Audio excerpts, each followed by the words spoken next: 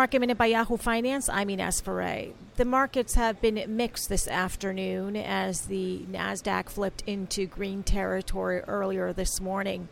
Under Armour is the worst performer on the S&P 500 after a cautious note from J.P. Morgan with a neutral rating. The analyst note expects its fourth quarter sales growth to come in below street consensus, and J.P. Morgan put a price target of $23 on Under Armour.